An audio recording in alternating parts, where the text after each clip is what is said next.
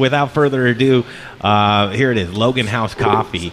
And this is a really cool open space and a coffee shop that I'm falling in love with. And Brooks Gagstetter, right? Yes, that's correct. Hi, Brooks. Welcome to the show. Yeah, absolutely. Hi, Brooks. How are you guys? Very well. Gosh, I mean, what could be wrong now? Here we are at Stanley Marketplace doing a live broadcast, talking to all these cool business owners. Talk about Logan House Coffee for a minute. This is your one and only location right now, or you have a couple locations? Talk about yourself. Yep, so we got this is the first location. It's our flagship. Yeah. So we moved in here. We opened January 2nd of this year. Coming up on anniversary. That's right. That's right. I love it. And First year's the hardest, man. No kidding. You're telling me. First year's the hardest. So we started by we were roasting in the back of this shop, and we quickly outpaced ourselves. Okay. And so we've moved all of our roasting our roasting operations into a facility over on Colfax, and we're currently opening up a tasting room over there, so you guys can get like the freshest coffee you can possibly What is wrong with that? Nothing. Yep. I love coffee personally. I think a lot of people do, and I've been wanting to geek out about coffee, but. What sets your coffee apart, and why is it unique and fun to be roasting at the same location that you're pouring at? What are the dynamics with that? Well, that's just a lot of fun for our customers. Most customers don't have any idea of how coffee gets roasted. Truly. And it's kind of a cool process. And what really sets us apart is we roast differently than most other shops here in town. Yeah. And you can taste it in our coffee. It's a lot smoother. It's sweeter. You don't have to add milk to it, and that's kind of what we wanted to do. We didn't want to make this pretentious coffee shop. We wanted to make a great cup of coffee that's very approachable to everyone. Well, geez, you did a great job with being consistent with your branding. When you walk in there, huge leather couches, and you can sit down and relax, and you've got a great coffee bar as well. Carrie, do you know the process of roasting coffee? Not really. Like I was going to ask the question, is fresh coffee better, or is it like aged? Like, what's the plan there? Absolutely. So we use there's a rule called the rule of 15s, and so it's fairly simple. After a coffee bean is pulled off a plant, you have 15 months to roast it. After you have the green bean in your shop, you've roasted it, you have 15 days before it's gone stale. And after you grind it, you have about 15 minutes to use it. So if you have ground 15 coffee... 15 minutes? 15 minutes. Oh, That's man. quick. Yep. Just think about its oxidization, right? Mm-hmm. So it's air interacting with your product. So don't buy ground coffee. Don't buy ground coffee. Wow, now that's Shoot. So I learned this from Logan House. Yeah, so cool you say that, and I think the consumer out there, there are questions, and again, I mean, here we are with a chef on Top Chef, and me, I host a food and beverage radio show, didn't know that, and I also was told this, fact or fiction, do not freeze your coffee. Oh, interesting. There are two ways to look at that. Freezing coffee will actually make it last just a little bit longer, but it doesn't extend the life that much. So if you have extra space in your freezer, sure, throw it in there, but you're not helping yourself out a ton. Mm-hmm. So. Thank you. Yep. Here's a couple more things I'll throw, and you guys, if you have questions as well. So when you are making coffee grounds, do you want it cowboy coffee? How do you want your grounds? Do you want them very fine? Yeah. Do you want them? What's the method to that madness? I've heard you could float a hammer in it. Is that good? Oh, that's good. That's good. Yeah. Then you're getting some really good coffee there. So the best cup of coffee, the one that I prefer the most, is French press. Okay. And if you're going to make a French press, you want coarse grounds. Okay. So depending on what you're making, obviously espresso, it's incredibly fine. It's almost like a powder, and it's the function of the machine that you're brewing it in. So it's all about the grind, and I'm sure you guys have heard that before with coffee. Yeah. So we work very hard to make sure that we get the grind and the roast and the time that you're brewing it absolutely correct. What's this with? I'm sorry, Carrie.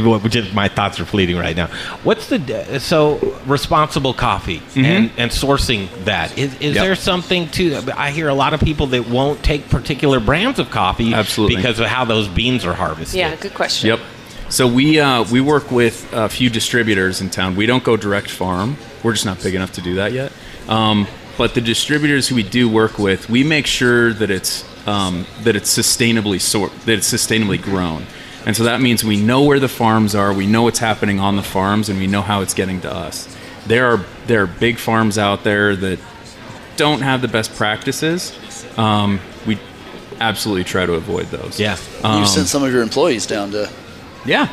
We've sent 3 of our employees down to a farm in Guatemala so that they could see the farm itself, see how you get the beans off the plant, and that's very important to people, and I believe it is to myself as well, as we talk to some of these great business owners, and like Dr. John over at Juniper Pig. Mm-hmm. I like to know that this guy is Johnny on the spot when it comes to responsible sourcing and what those farms are doing as far as those practices, and so really cool that you're on that end as well. That's important to you.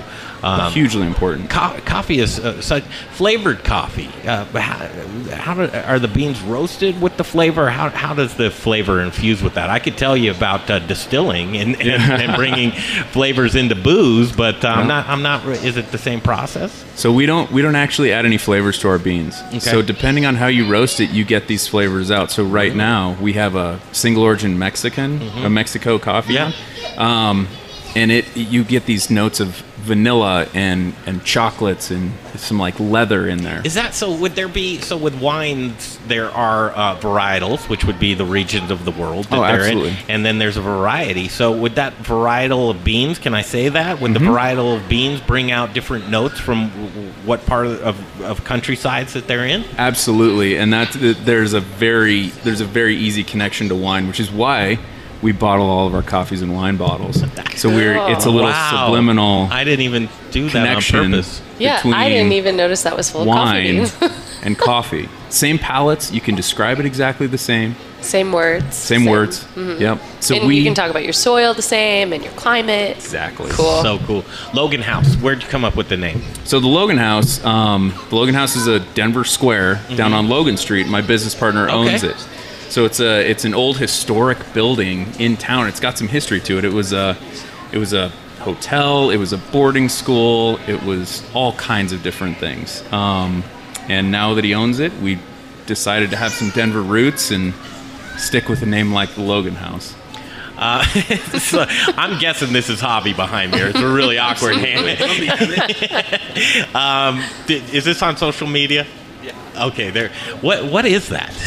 I'm trying to think. Isn't it Gumby? Is it Gumby with a Choluna t-shirt? Okay, listen, there's a lot of fun stuff going on here. First of all, we've got to say thank you to Brooks Gagstetter.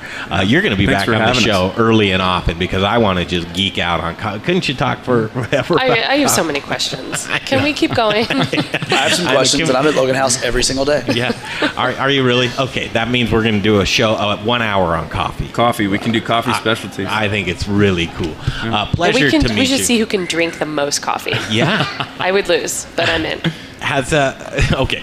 There's another time that we'll do this, but Brooks, it's a pleasure to meet your acquaintance, and I just have to say, here's another prime example why Stanley Marketplace is finding the one-off of small businesses of the best and bringing them in one place for you.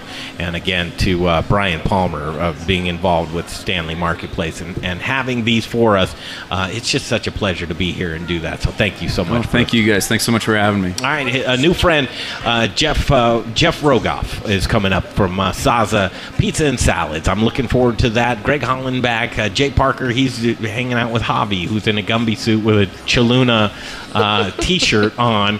He said, what should I wear to the show tonight? And of course, he had to one-up every. I sound like an idiot. I love the guy.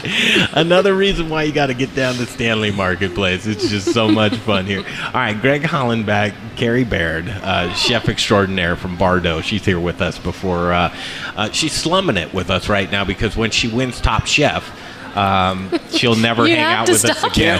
I can't wait to see it. I know you're going to win.